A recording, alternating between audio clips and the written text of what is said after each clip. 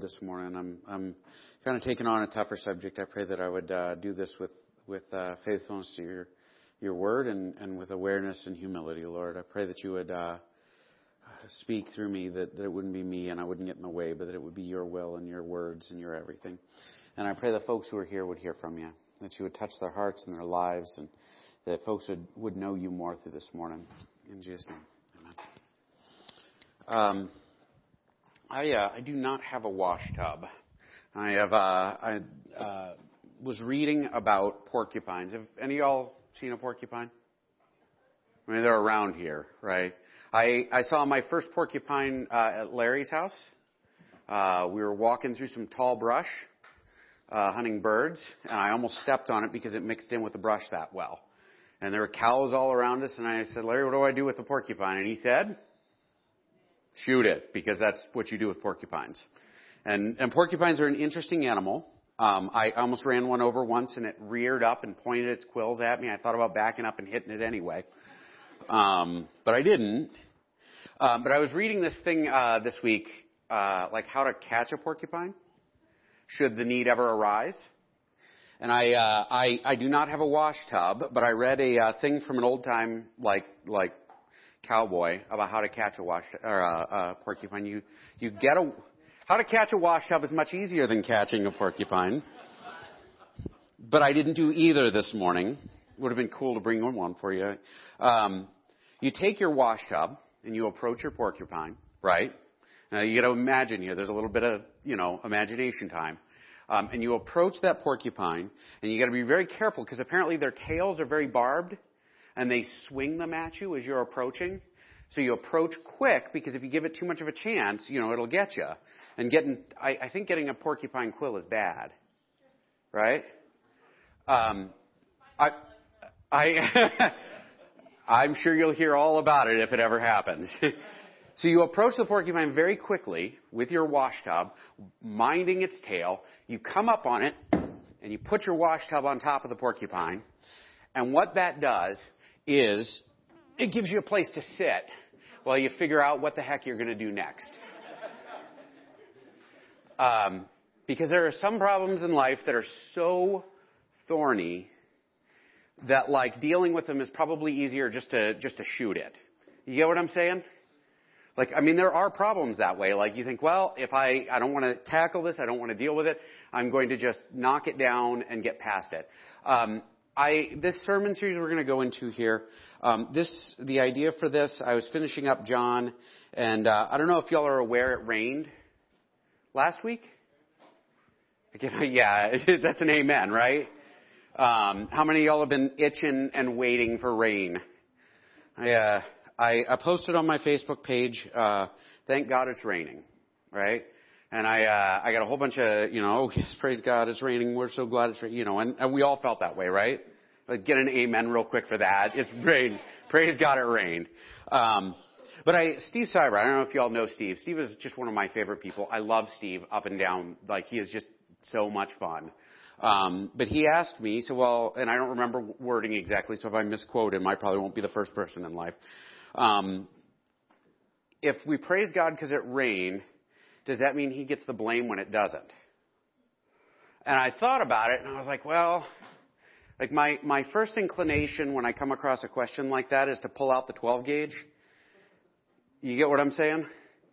And we all have pat answers for that, right? I'm sure y'all have heard easy answers from folks when, bad things happen. Any of y'all ever heard that? Where, well, I'm sorry your brother died, but heaven just needed another angel. Really? I needed a brother. It's just not a good answer. That's a shotgun answer, right? But as far as problems go, that's a porcupine, ain't it? Can you imagine approaching, especially on Facebook, approaching a question like that? It's much easier to throw a tub over it and stop and wait and think. And we're going to be talking about this question. What's God's role in this, right? Rain, bad days, sickness, health, hard times, easy times. We praise God when things are good. What do we do when it's not so good, right? And this is a hard topic. Would you all agree? And it's not a very upbeat topic. I'm starting on a very, for Cook-Off Sunday, let's talk about miserable life. But you know what? It's been in my head. It's been on my heart since I started looking at it, and I wanted to unpack it. I wanted to dig into this topic, and so here we are. We are going to be in the Psalms this week. Let me hit myself in the face with my glasses. And we're going to be talking about this series is going to be Finding God in the Dark Night of the Soul. The Dark Night of the Soul is a theology phrase that came from a medieval Spanish Catholic fella who he talks about these periods of time when it seems like God is not around or when God is silent. Has anybody gone through that? Where you wake up in the morning and you think, where are you? Or you look out and you think, why isn't it raining today? Or you think, why did things have to turn out this way? Or why, 1 second, one way or the other, the world would be different. What happened? And we talk about these things sometimes and we want to shotgun it, but we're going to do this slow. It's going to be a series. And we're going to start in Psalms because I don't want to answer questions right away. I want to address some people parts. So, easy answers, hard answers, dark night of the soul, answering. All right, so we're going to do the Psalms. And the Psalms, the reason I'm doing the Psalms first is the Psalms is one of those books that has the most human-God interaction element. I'm not sure if that makes sense or not. You can read the Psalms and you can encounter people saying things from the bottom of their heart to God, right? It's not always filtered. It's not always nice. There are some really difficult passages in the Psalms because people are being very emotional, right? And even, I'm sure there are people better than me, but there are times that things go through my heart and my head when I'm upset or hurting or whatever that are just not that nice. And the Psalms is wonderful because it gives us that. Okay? And so as we approach this particular Psalm, we're going to be approaching it from the author and from the Spirit, and we're going to try and do this right. Real quick, this is Hebrew poetry. Hebrew poetry is highly stylized. And so there are all these different things you come across.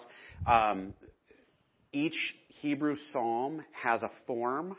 Like some of them are praise, some of them are worship, some of them are laments, some of them are thanksgiving, some of them are whatever. This is one that scholars can't agree on, right?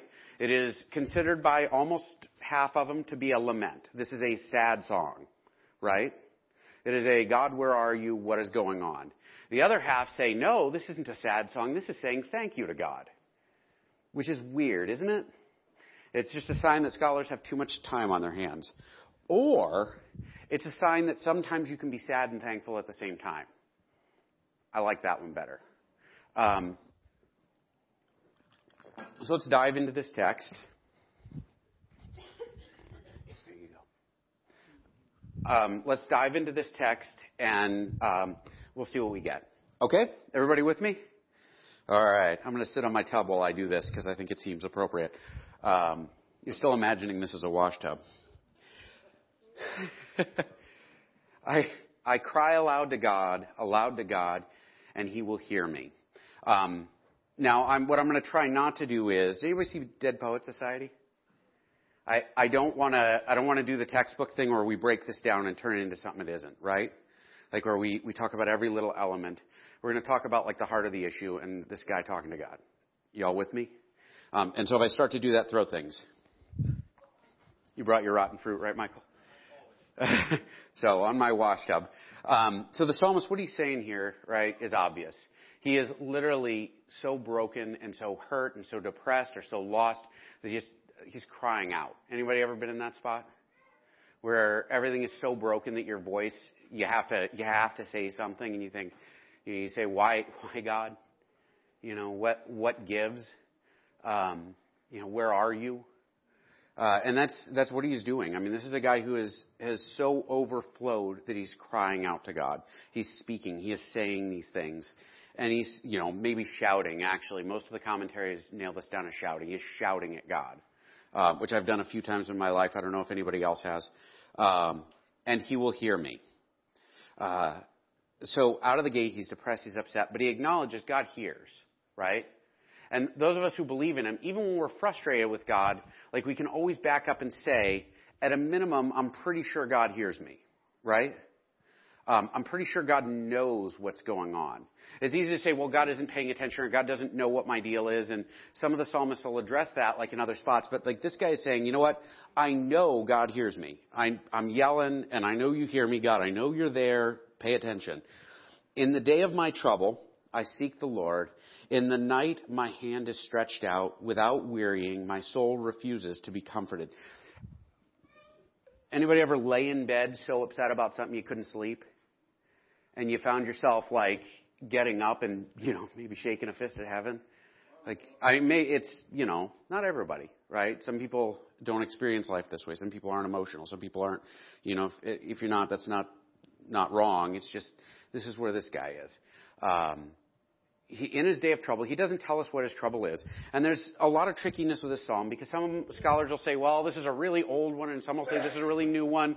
Some of them will say, well, this is from the fall of the northern kingdom of Israel, and so these guys are upset that their country's being sacked. And other people will say they're all over the map and they're not really sure. And I think it's better that we not know, because what this guy is talking about is like everything is broken, and he turns to God and he says, where are you? Right? Where are you, God? Everything is messed up. Where are you? Come on, show up. Where are you? So he seeks God when he's in trouble. He seeks God when everything's broken. He backs up. He lays out on the floor at his house at night, hands outstretched, and looking for God. And my soul refuses to be comforted, meaning the easy answers aren't covering it, right? He is not able to find easy answers. He's not able to find comfort that's in a place that's obvious. Even when he finds, here's the standard stuff. Well, God is still out there. God is still in control. He doesn't feel comforted by it. When I remember God, I moan. When I meditate, my spirit faints. Now watch this. This is a guy who believes in God and has encountered him and experienced him, right? But part of what his problem is he knows that everything's screwed up. And when he backs up and thinks about it, he says, you know what? You've been there in the past. Where are you today? Right? You've answered me before. What about now? Why aren't you listening now? And that can be frustrating, can it? That's the dark night of the soul, where you're in this spot where you're in the dark and you're stuck and you think, where are you, God? And you begin to ask, well, are you watching? Are you here? Are you nearby? What's the deal? And he moans because he's like, I know you've done this before. I know you're capable. When he meditates on it, when he thinks about God and prays about his word, he stumbles in it. He can't do it. He's so struggling. You hold my eyelids open. Now, I read this about 100 times before I figured out what he was saying. He is so overwhelmed he can't sleep. Right? He's so hurt that he can't sleep. So he's up at night. I am so troubled that I cannot speak. And so he goes from this place where he was yelling at God, angry and hurt, to where he is silent before God. Where he's reached this point where he can't even say anything else. I can't sleep and I'm done talking. Now, this is the hinge in the text where he begins to think. And both are important, okay? There are times it's important to talk and be loud, isn't it? I mean, there are times when it's important to vent. There are times when it's important to be emotional. And in the church, sometimes we get uncomfortable with that, don't we? Y'all ever listen to somebody like, God, what gives? And you kind of want to play lawyer for God? You know what I'm saying? Whoa, wait a minute. You can't blame God for this. And here's why. And as though God needs a lawyer. He doesn't, right? His Spirit does better than I do. I don't know. You probably get the kids' Sunday school class up here. They probably do better than I do. So, he thinks, and he's at this point, he starts out yelling, and he raises his voice, he expresses his frustration, and now he's sitting in silence before God, and he's waiting on God, and he's in God's presence. I consider the days of old, the years long ago. I said, let me remember my song in the night. Let me meditate in my heart. Then my spirit made a diligent search. So now he stops and he says, hold on. I'm going to be quiet for a little while. He sits quiet. He's spent his energy. And he says, I know I've sang in the night, right? That's kind of a cool phrase. Poetry is neat. Anybody ever have a bad day where, like, you just encountered God and it was the best moment ever, despite the fact that everything was as bad as it was going to be, period? Jess and I, years ago, and I've talked about it a few times, but, like, I don't think I ever shared this part of this. When Jess, the first time we were going to have a baby, the first time Jess was pregnant, we went to the doctor to get an ultrasound, and they went and they couldn't find the heartbeat. And then they sent us to the next doctor who did a more involved check. And they're like, no, there's still no heartbeat. And they sent us to the hospital, and they did this, like, big, serious thing. And, you know, we're just bawling. Like, I'm not even going to lie. We were both crying. We were both really upset because we got up in the morning thinking we were going to hear our baby's heartbeat, and then it was gone. And, like, the ultrasound was just big, empty space.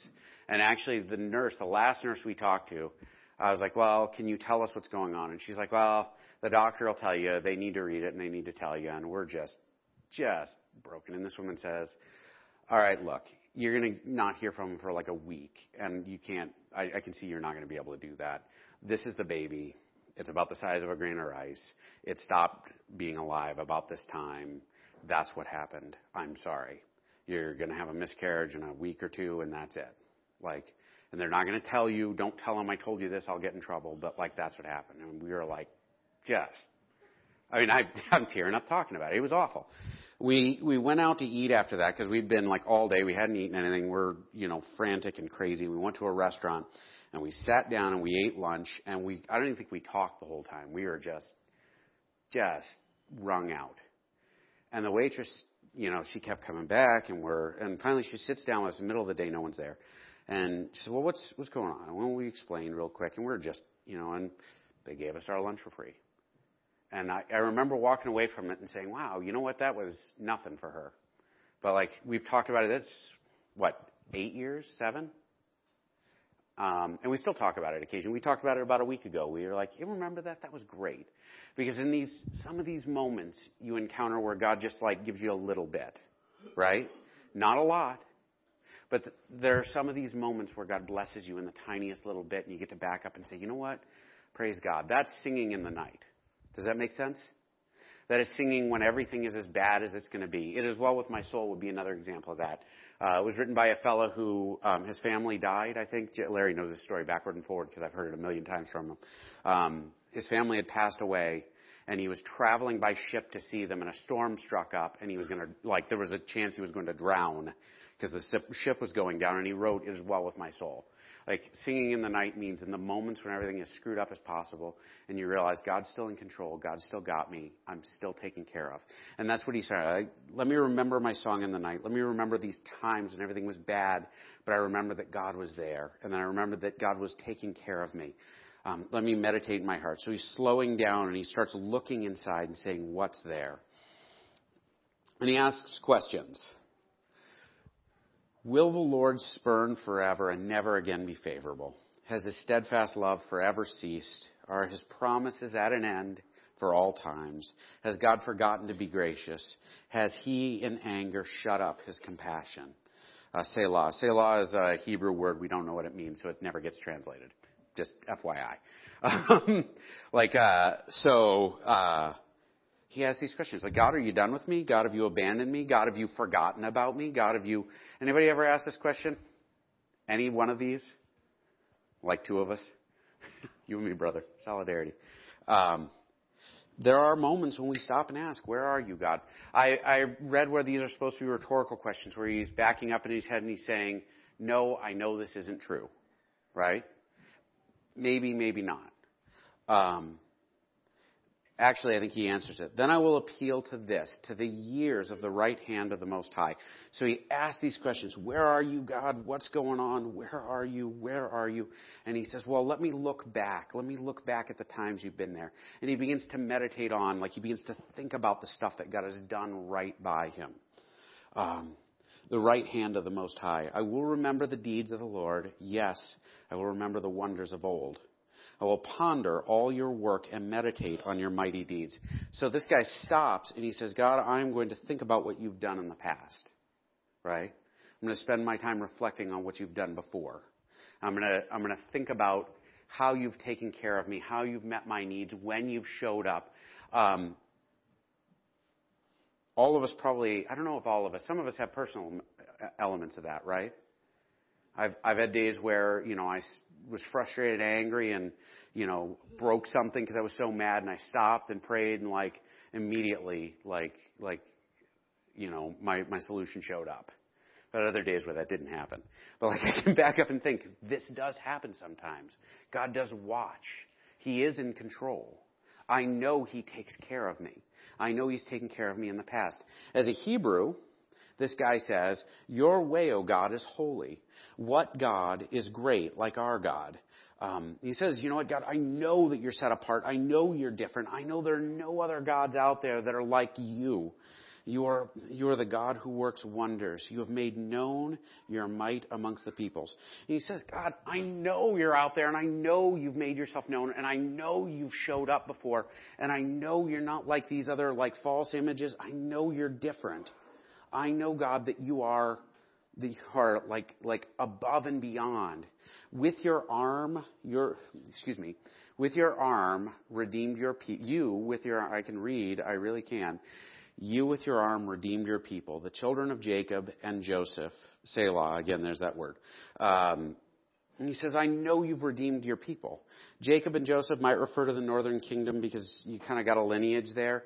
It might refer to just all of Israel. But he's saying, one way or the other, I know you've taken care of us before. I know you've bailed us out before. I know you've watched out for us before. I know you've done this. This is my favorite part of the psalm. Watch this. When the waters saw you, O God, when the waters saw you, they were afraid. Indeed, the deep trembled. Now, he's talking about the Exodus, and we're going to explain why here in a moment. But there's a whole other cool bit to this, right? For the Hebrews, in Hebrew poetry, when you come across water, it's usually a reference to chaos or death, right? Or brokenness. Being beneath the sea sometimes refers to being in hell. It makes the story of the Exodus where the Pharaoh's army drowns really nasty because it means that they were basically crushed by God's wrath. And but he says, listen, even the waters, when they see you, they tremble. The sea is afraid of you, God. I know you're that big, and I know you're that in control. And every time I read this part, I think about Jesus in the boat. Y'all know what I'm talking about? I mean, it fits really well, doesn't it?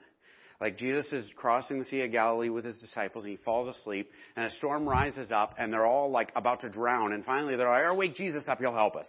And they're like, hey, Jesus, come on, we're going to drown. And he wakes up, and he's like, really? You guys really thought we were going to drown? I'm here. You couldn't have just let me sleep. You can't trust me, even though I'm not paying it. I'm still God. And so he wakes up, and he says, stop. And the rain stops. And he goes back to sleep, I assume. It's like me and the kids. Be quiet. Except then my kids keep going. Anyway. But he acknowledges God can control the weather. And to a degree, he's backing up and he's saying, I know God is in control. Right? I know that everything is horrible right now, but I know he has a purpose. I know he's watching. I know he hasn't run off. I know he's there. Does that make it so he doesn't hurt? I don't think so, right? And we sometimes live in this world where, sitting on the bucket, we ask, should we hurt as Christians sometimes? I got bad news. The answer is yes. That is a porcupine I don't want to grab this morning.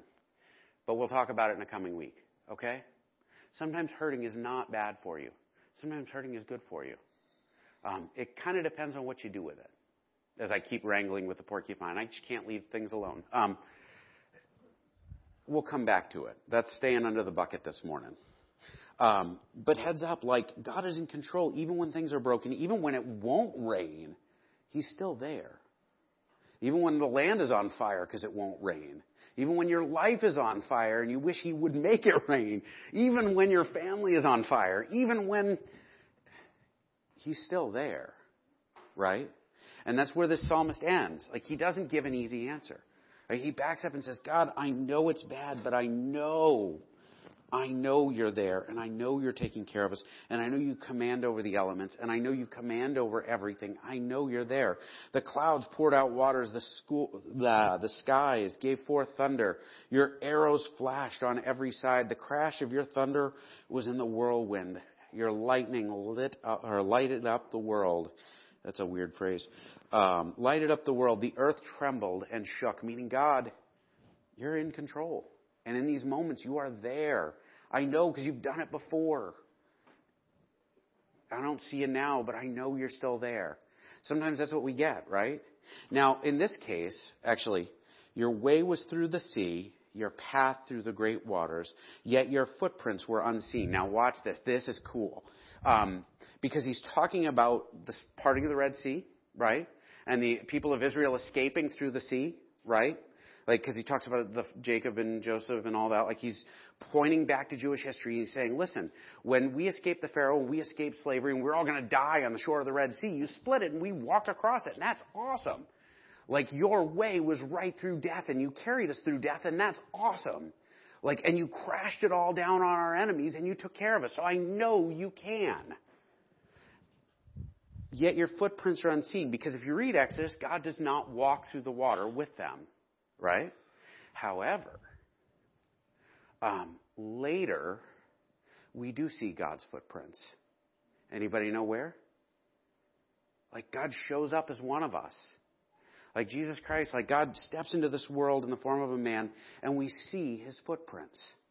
And so, like, whereas the Jewish folks, the Hebrews, they could look back and say, God saved our people from slavery, and God did this, and God did that, and he saved David with Goliath, and he probably not at the, well, anyway. Like, God did all of these wondrous things. For us, we can say, God, we saw your footprints, right? We saw your son. And actually, you want to talk about, like, an unfair moment in history, right? Like Jesus, who was perfect, Jesus who never did anything wrong, Jesus who loved us enough to go to any length to step out of eternity and glory for us, like, for you, was whipped and beaten and tortured and nailed to a cross and spit on and rejected by his friends and stripped naked and hung in front of a crowd of folks to die alone, humiliated, while people gambled over his clothes. And, you know, he was buried in a borrowed tomb because he was too poor to have his own spot. Like, that is unfair, isn't it? Because he didn't do anything wrong. He did it for us. And sometimes hurt is just the path that God chooses. We saw his footprints to the cross. We saw him die for us. We saw his footprints out of the tomb. And we get this promise on the other side, right? That this world is not the end. Right? Like, this momentary affliction is what Paul calls it. These moments that everything is hard and miserable and everything else. Like, this is not the end. This is part of it. But, like, we're all prepared for eternity. That's where we're going. At the end of the day, the psalmist comes up with, hey, I know, God, that you took care of them. You led your people like a flock by the hand of Moses and Aaron, right? There's the hint that he's talking about the Red Sea, by the way. But now we know that Jesus is sitting at the right hand of God, that Jesus is like our representative before him, that we're adopted as his brothers and sisters into the family of God. Like we know he has just this to remember. We have that much more to remember, right? And so, like, at the end of the day, what do we do with this? Because this is a hard one, right? And it's a weird passage to have started with, and I went back and forth about what to do, and this was my pick. Here's what we do with this. This is the meat of it. First off, it is not wrong to hurt. Got it? It is not wrong to, like, talk to God when you're hurting. It's not. Anybody wants to debate me about that later, I will happily engage in that one. It's just not. It's not even always wrong to, like, it's not even wrong to, like, go to God and ask, where are you? What are you doing? I don't understand. If you read the book of Job, which is one of the most difficult books in the Bible, Job's whole book is, all right, let me plead my case as to why I'm not wrong and I'm getting kind of cheated here. I'm getting the short end of the stick. I'm the good guy and I'm losing, and it's not right. Where are you, God? That's the whole book, right? And in the end, God shows up and he pleads his case, but that's another week. It's still under the bucket.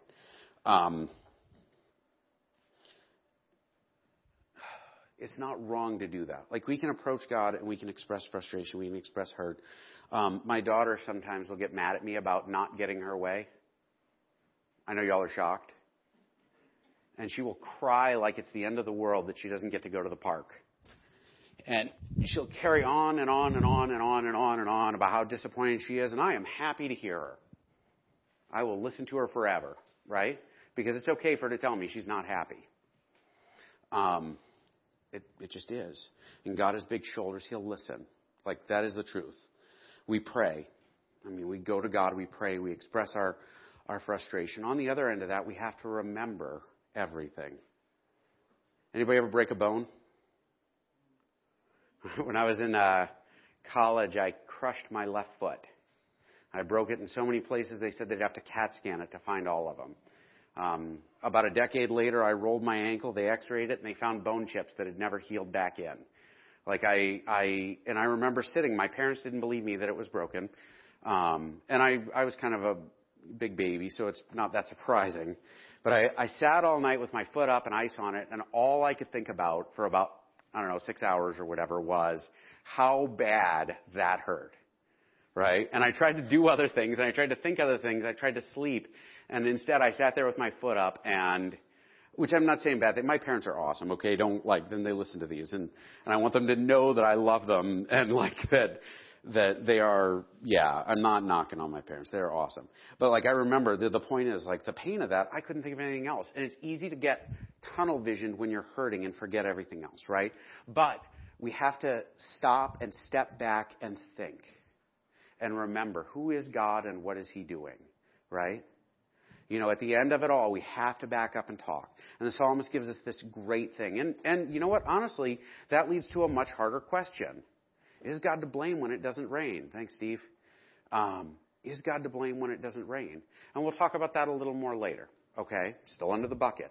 I'm just giving guidelines for the now, okay? Because I want to do this right. So backing up and reflecting, backing up and remembering, who is God? What has he done in the past? And for us as believers, it's knowing Jesus died for us. I mean, that is huge. We get a comfort that no one else, no one else in the world can have. That is a blessing beyond words. We have to remember and confess the fact that God keeps his covenants. Right? God makes an agreement. He don't change his mind. He doesn't cheat you out of it. He doesn't go the other way. God is unable to break his word. Literally unable to break his word. And so if we have an agreement that we belong to him under the new covenant, under the blood of Christ, you know he hasn't abandoned you. But we have to remember God is that God. We have to go to God's sanctuary, and this is hard. It is hard to pray and talk to God when you're hurting. It is hard to sing when you're hurting, isn't it? I don't sing well anyway. I'm not always crazy about singing, but it's hard to sing. It's hard to fellowship. It's hard to spend time with other believers. It's hard to sit down and read the Bible sometimes when you're hurting. But the reality is that sitting down and doing these things draws us into his presence. If I was going to offer an analogy, sometimes my wife and I will have an argument, usually because it's my fault. And if I stay away from her, the argument does not get better. Right? How do you fix it? You go and you sit down and have a conversation. Sometimes that means me being a jerk even more. But it's working through the process. It's spending time. Going to the sanctuary with God, talking to him, reading his word, being with him, being with other believers. This is it, man. That's how you how you swallow the big ugly things in life. It's how you remember who he is. There's a great book, which I'll probably talk about 3 or 4 more times before I'm done with this series, is by a guy named Harold Kushner. He was a rabbi, and he said that he had this huge tragedy that happened in his life, and he backed up and he wrote a book about when bad things happen to good people. And his answer in the end was, God hates evil, he hates hurt in the world, he hates brokenness, but God is too weak to do anything about it. Right? Gosh, that's a bad answer. You know why? Because then there's no real comfort in God. If we sit down and we spend time in the sanctuary, we come up with the answer. Because that's what Kushner, I think, he searched his soul and could not compromise the fact that sometimes bad things happen and God is good and all-powerful. It's too big of a porcupine. And so he took the shotgun out and solved it. That's not the solution, though. Spending time with God reminds us of what's true about him. It puts our feet on solid ground. It gives us a place to stand as we go through it. And honestly, it gives us a place to run back to. We remember that God intervenes, and we remember that God is watching over us, and that he's brought us this far. My encouragement for you guys today is if you're in this spot, or if you're in this spot frequently, spend some time thinking about what God has done. What has he done in your life? What has he done in your past?